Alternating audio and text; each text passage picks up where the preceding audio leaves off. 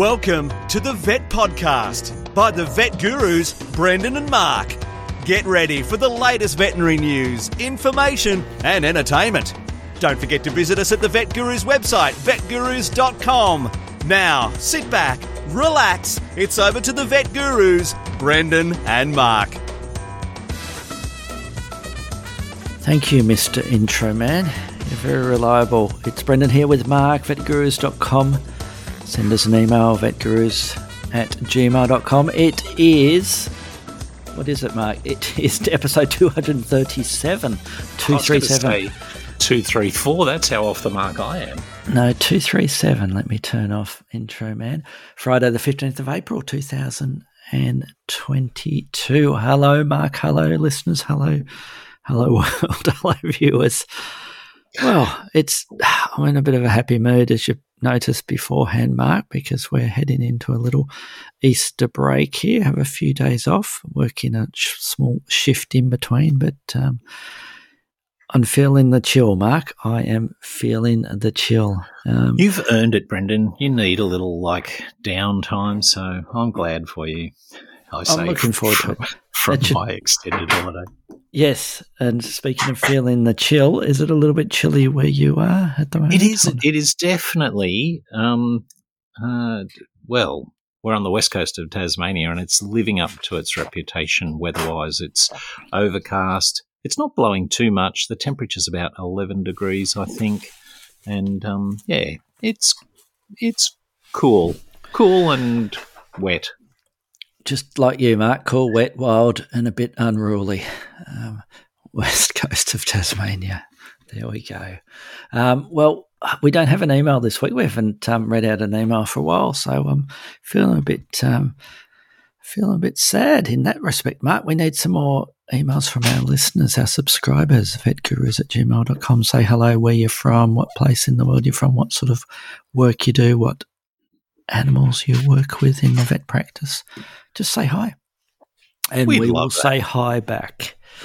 We'll probably do more than that. We'd say, hello, good to hear from you. So no emails, Mark. I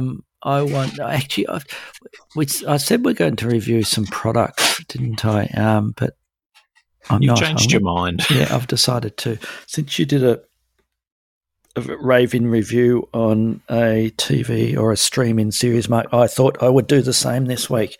And I've just finished watching the finale of the Apple TV series Severance. And, gee, I loved it. And he watched it with me. We loved it. It was very dark, very dark. And the premise of the story is that in the near future, you can have your brain severed, where they basically put a little microchip. It looks like Microchips Australia microchip, Mark, the same size and everything. And they pop a little hole in your back of your head and they shove that in there, and you can be severed if you want to be. And it separates or severs, as the name suggests, your daytime work with your non-daytime work. So as soon as you walk into work at 9 a.m. or whenever that may be, your brain switches to your daytime mode, and the daytime person does their work. They don't know about the other person. They have no idea who the other Brendan is out of work. And when you clock off, you flip back to your outie. They call it innies and outies. Your innie is the one who works. And so the innie doesn't know what the outie does, and the outie doesn't know what the innie does. Or actually the outie does, because the outie is the one who chose to be severed. So it follows 4 people in this office that they don't know what they're doing really in there or why they're doing it. It's a bit of a spoiler. Well, we don't really find out even at the finale. And they are a bit peeved, Mark, about their reason why they're there, and they want to find out more about their lives, because they have no idea whether they're married or they have kids or what they do as outies. They just experience, they wake up or switched on when they walk through the lift door, and vice versa when they head off. So all they experience is work time. So, and people choose to be severed for various different reasons. Usually it's people who aren't having a great life out normally, so they want to separate their working life from their family life. And it's fantastic. I loved it. And the only spoiler I would say is there is a season 2 coming. They've okayed a season 2, but it's fantastic. And it's amazing how much good writing can do, and it's based on a book, I think, because 90% of it's just in this bland sort of futuristic type, bland white office. And that's it, with a couple of retro-looking computers there. With these 4 people and dialogue between the 4 people, and it sounds boring, but it's actually fantastic. And you end up loving the 4 people, or I did, and really feeling for them. The innies, the one who at work, and they struggle to try and find out what they really are and who they are as a outie as well. And yeah, it would be spoiler if I spoke about that anymore. But I loved it, Mark. It's a very solid 8.6 out of 10. It's streaming only on Apple TV, and highly recommend it. Yeah, I'll put that on the list. Brendan. Is there many other Apple TV series that? Yes, the dinosaur one is coming up. Yes, have you seen that? Yeah, which is narrated by David Attenborough. His truly, yep, Sir David. So Severance, the other fantastic one that we're watching at the moment is it is amazing. It is the best spy thriller I've seen for probably a decade, if not longer. It's called Slow Horses, and that's an Apple TV one. It's just started. It's about these dysfunctional team of MI5 agents in England, and one of the main characters is Gary Oldman, and Gary Oldman's fantastic as the actor. It is fantastic. It's better than Severance, and Severance is very good. It's a bit, and Annie watches lots of spy thrillers all the time, and she's absolutely riveted with it as well. This one, so Slow Horses, highly recommend. So there you go. You get 2 for the price of 1 here, Mark. 2 for the price of 1. Brendan and Mark, Vet Gurus review show. So I think with that, we need to jump into some news, Mark, and you can take the first one. And as usual, I think it's about a bird. And as usual, it's about a bird that's critically endangered, and maybe, just maybe, it's gone the wrong way from critically endangered. So it's the story of the Spix's macaw, that the species that gives rise to the animated character in the film Rio, Blue, a captive raised Spix macaw, and geez, it looks like all the positive stuff that we talk about with species on the brink. This is one of those examples where it's been deemed that the Spix's macaw is one of 8 species that has their extinction confirmed or deemed highly likely in a new study by BirdLife International. And geez, I can't say it's a huge surprise. The really interesting thing about Spix macaw going under is that most of the recent bird extinctions have to do with island populations, small groups of birds on remote islands, and then, obviously it's their habitat can be smashed by rats or other introduced species, brown tree snakes or whatever it is. But this is a bird on a major continent, and the damage to its habitat, the loss of habitat, the loss of trees has meant that that it looks like there's none left. And even though there was the possibility that a bird was seen a few years ago in the wild, that was in which year did they think they saw? There was one reported about 2011, I think. But yes. There's even some question about whether that was a real spot. And so the good thing, I suppose, and I'm always trying to take good things out of these stories. There is a captive population of between 60 and 80 birds. and so the strict terms of the classification is extinct in the wild. Whether those 60 or 80 birds can give rise to enough individuals to re-release, I have my doubts, Brendan. Yes, the Spix is Nix, Mark. That should be the highlight for the catch line for that one. And it's not a happy story, is it? And I'm just reading that quote, the little quote to the side in this article.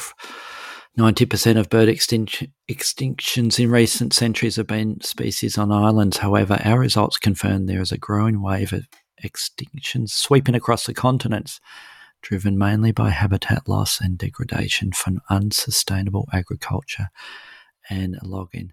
According to Dr. Stuart Butchart, Mark, from the BirdLife's chief scientist.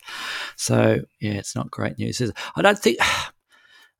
My story is not particularly a great story either, Mark. This one, I'd like your opinion on this one. This is one local to me, Mark. The plan to, and the headline is a bit of a pun that I could have written, plan to rein deer growth on Melbourne's outskirts. Hunters will target feral deer in Melbourne's outskirts in an effort to prevent them from destroying the environment. And deer have been seen very close in the inner city suburbs, or the inner suburbs in Melbourne, Victoria, here in Australia, Mark. And the state government is planning on spending some money to get professional ground shooting by hunters, Mark, to try and control them as part of the peri-urban deer control plan. Although, and I'd like your comment on this, Mark, tranquilizer guns followed by lethal injections may also be used. I think cost-wise, they're probably not going to be doing that. It's too intensive. And, lots of. So deer were introduced to Australia in the 1800s for game hunting, and it wasn't until about the 1980s that the numbers began climbing markedly. And environmentally, they're a catastrophe, according to this article. So they're everywhere, Mark. There's lots of little YouTube channels and showing deer running through Melbourne suburbs and down little shopping centres, etc. The hunters are happy though, Mark. And I don't know whether that's a good thing or a bad thing. The Australian Deer Association is up for it, and they want to help in trying to reduce the deer numbers. But I think we got Buckleys are getting rid of them now. Is my summary of it. What do you think, Mark? I think you're right. I think you should explain to our international listeners. They probably can figure out what Buckleys is.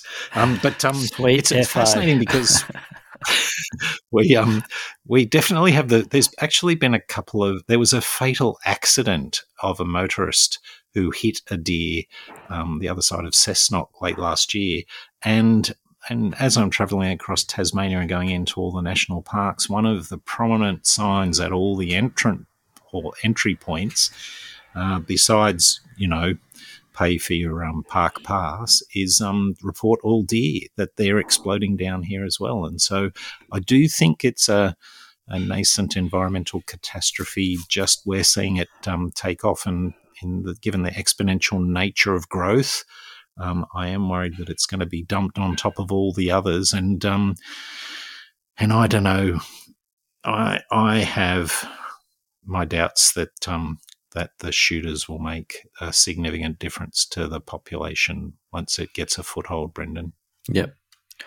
So there you go. We have two a little bit depressing or a lot depressing news stories there, but we report all the news. No fear, no favour, Mark. We try and be positive, but sometimes we have to report the sad news. We'll make sure we are very positive next time. We'll be positive next time. And with that, we'll jump into potentially a negative main topic here, Mark. But it's an important one. It's that we haven't done many podcasts about practice management and dealing with issues like this, which everybody tries to avoid, and that's dealing with the angry client. And I think this is a really good one, and you and I both have some experience with this, and I think our thoughts. Some of it's just acquired over the years, but also go into various, business management sort of sessions and recommendations on how to deal with problem clients. I think we've got a few tips here that may be useful there, Mark.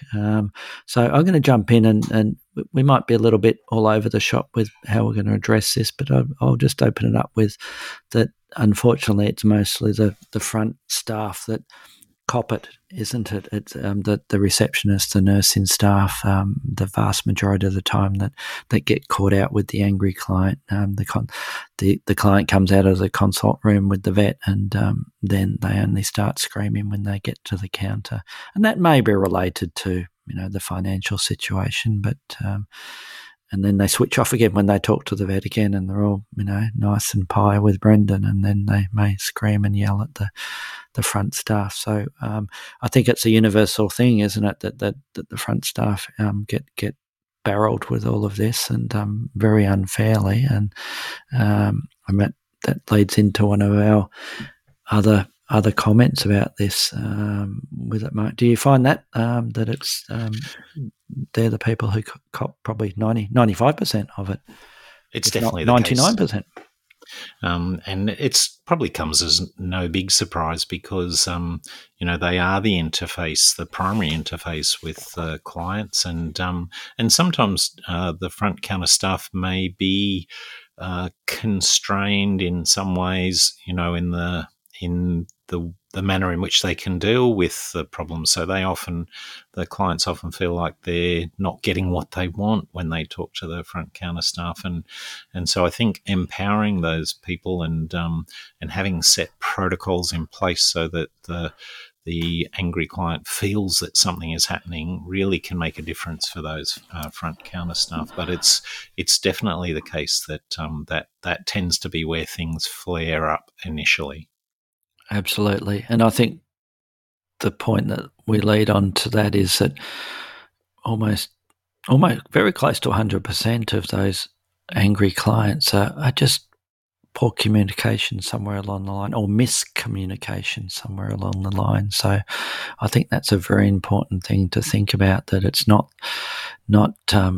something that's done incorrectly. It's just that something hasn't been communicated correctly, and that leads on to my main point, Mark, in that, and it enables me to deal with them a lot better, and that's thinking about strategies we can use to deal with those angry clients. The first one that's always in the front of my mind is that it's not about you, Mark. That if you have somebody yelling and screaming at you, they're not screaming at you, they're screaming about the situation. And I find it very empowering when you think about that in front of that screaming client. And I tend to just then switch off and go through the other strategies that we'll talk about in a sec.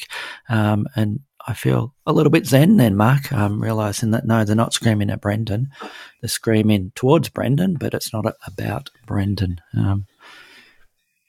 You've nailed it right. You've nailed it right on the head, Brendan. It's very, very rarely a personal thing, but being empathetic and humanised, and often these things come in the form of part of a relationship that goes, the veterinary client relationship, the veterinarian client relationship is often one that is different than just a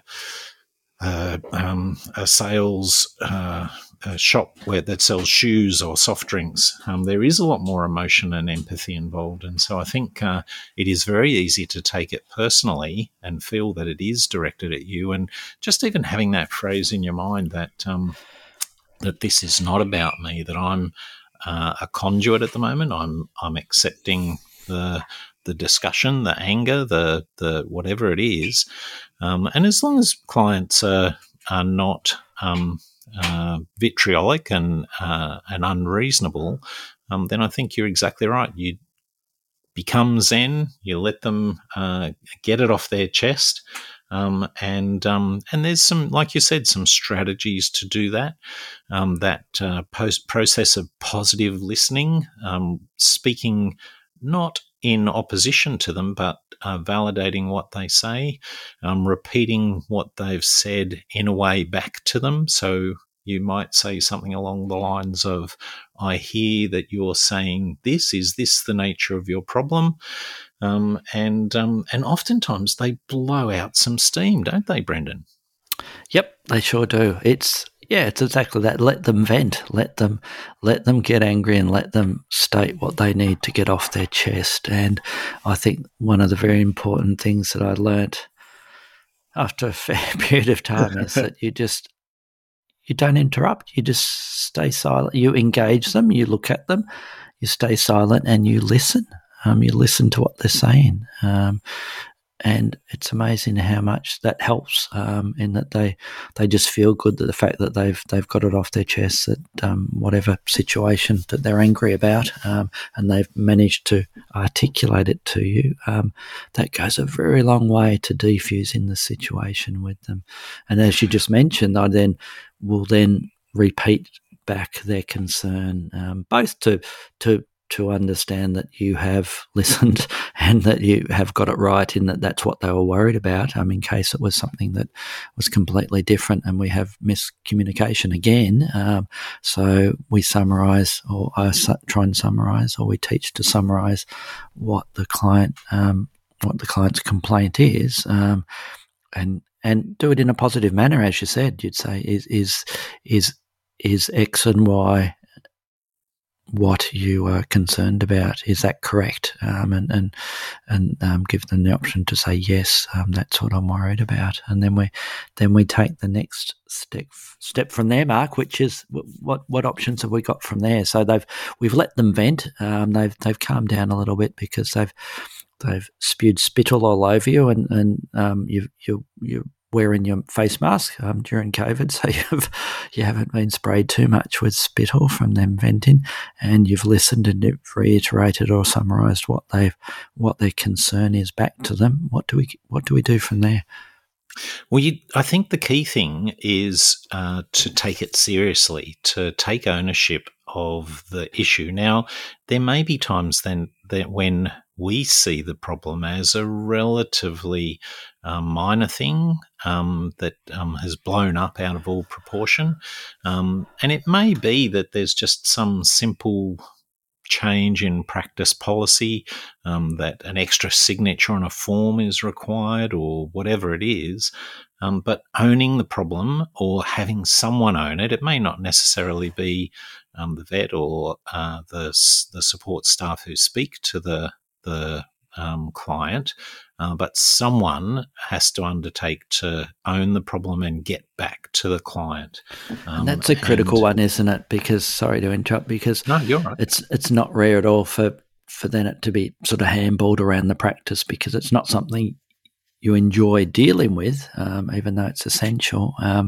But it is very important that one person, ideally only ever the one person, takes control of that complaint and they follow it through, to both make sure it is followed through, but also there's that one point of contact with the client, and the client is told face-to-face or on the phone if it's by somebody else who's allocated the process that, hey, I'm here, I'm the person to deal with it. If you have any follow-up or we're not contacting you quick enough, or you have any other concerns, you contact me. I'm the person who's dealing with it. And I think it's just human nature that if there's multiple people dealing with a problem, then in the client's mind, someone will have said this, the other person can't say that they didn't. It just becomes confusing. And so a single person dealing with it solves that problem.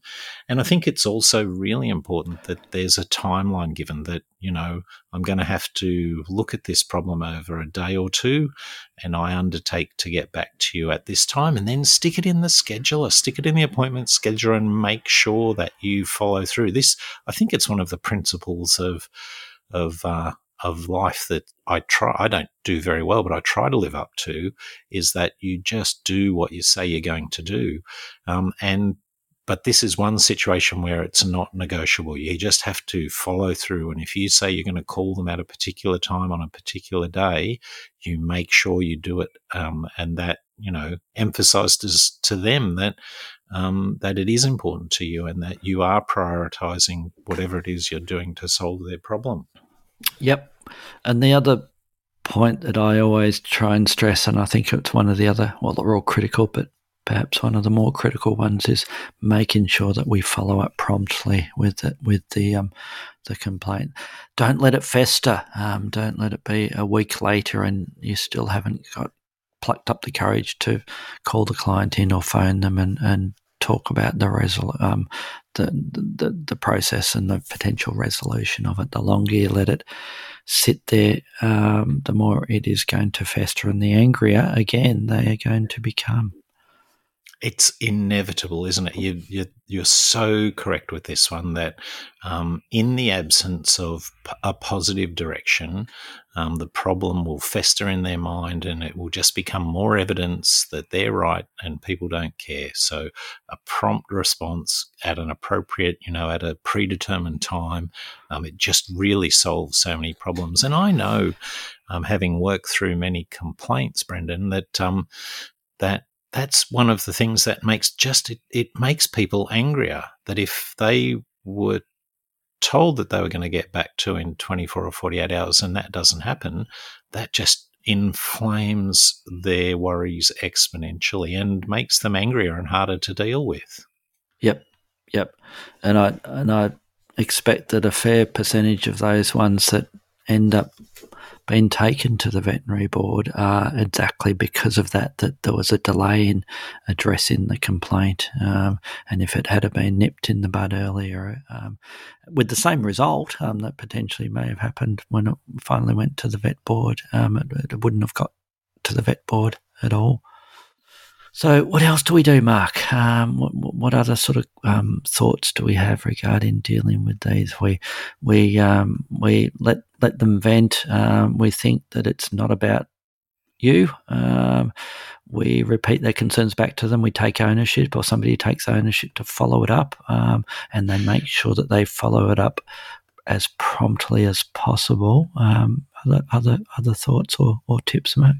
Well, one of the other tips that I do have is don't always leap to money as a resolution. Now, I know that many of the problems arise about estimates or costs or whatever, but I would say that in my experience, no problem has been resolved, no board complaint has been prevented by acceding to financial demands. Not that I'm aware of. So I think as veterinarians, our natural instinct is to go, they feel like they've been taken advantage of financially. So if I give them some money back, that will, make them feel better. Almost invariably, my experience is that makes the clients more upset that, that the vet thinks it's just about the money and not about some other issue, or they're trying to buy me off because they've done the wrong thing.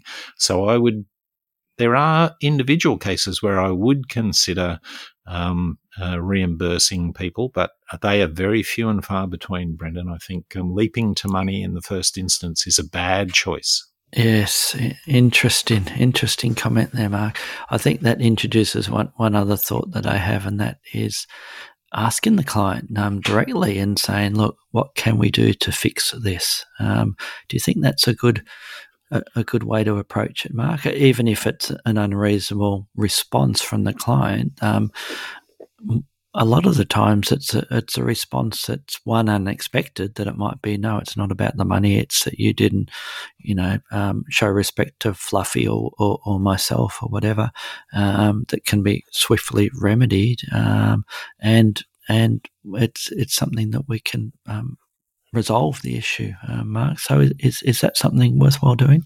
It definitely is, Brendan. That, once again, you've opened up a new line of communication with the client, and just because they've suggested a particular course of action might be a solution to them, that doesn't mean, that gives you ground to negotiate, but at least you've started the communication. And once you get to that point, that lowers the whole level of anger all round. So I think it's an excellent choice to include in that communication at the beginning. A question about how would you see us resolving this? And funnily enough, I often find when I ask questions like that it has to do more with process, that clients are, if they see a veterinary practice that's making an effort to prevent this problem ever happening again, that a new protocol or a new procedure is put in place that means this won't happen. What's a good example I can think of? I remember once we had a dog that was that had been had an immense surgery that was successful, and went out to the client even after a groom, but it just soiled the area around its bottom. And the client was so upset that they'd spent so much time, and they felt that implied that their poor dog hadn't been cared for while it was after surgery. And just talking to them about changing the frequency with which animals were checked in the cages, making that a bit of a change to the practice policy, was all they wanted. So I think sometimes, as vets, we leap to the financial stuff. We're not oftentimes. Clients are much more interested in making sure that their perception of a compromise to animal welfare can't happen again. Yep. Great points, Mark. Yes, I think we're 30 minutes in. I think we've covered some great highlights of how to tackle some of these difficult clients, and by no means it's a be all and end all of coping with this, of dealing with these clients. And some of them, no matter how well you try and deal with it, you still end up with something that doesn't get resolved. And I think my final point with this, well, there's two. One is follow up after it has been resolved, and do it, another, literally a follow up, a few days or a week or two later, somebody gets in contact with them again to make sure that everything's sorted. But it's the old comment that somebody said to me a long time ago, and that is, don't be afraid of sacking your clients, Mark. If it is an unreasonable request, or a client that's been known to complain or yell at staff multiple times, that they're the ones that you think, gee, is it worth having this client in our practice or part of our practice? And the answer's no. And that's where you do that phone call, and you say to them, look, we're not obviously servicing you correctly. You don't seem happy. You're always complaining or appear angry. We think maybe it's time to move on, because we're not comfortable with having you as a client also. I agree entirely, Brendan. There once was a time when sort of the dominant paradigm was, the client is always right.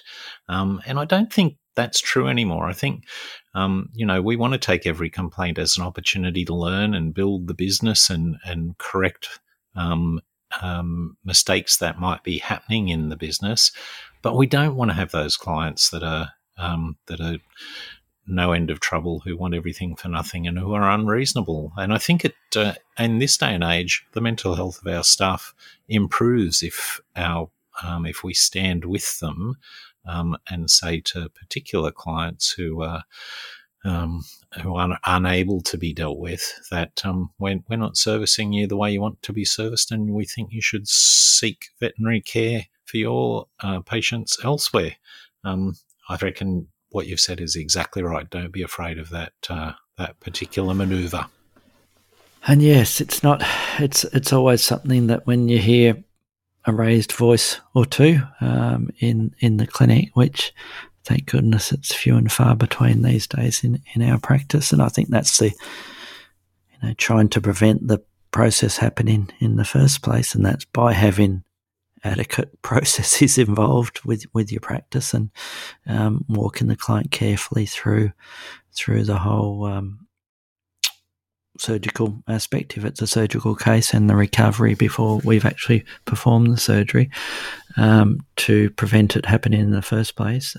But it's not something we like to deal with, is it? And it can certainly ruin your day and or week, regardless of how zen your approach is to it. So, but if it does occur, and it will occur, and unfortunately it's something that the new graduates of nurses, technicians and vets, Mark, have to, well, acquire those skills as they go through practice and realise that the time will come when they will get a complaint, whether it's right or wrong, and they need the skills to help deal with that.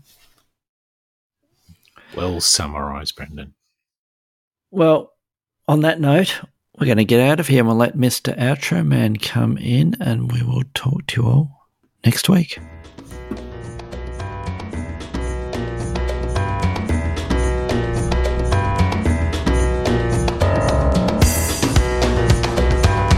Thanks for listening to the Vet Podcast by the Vet Gurus.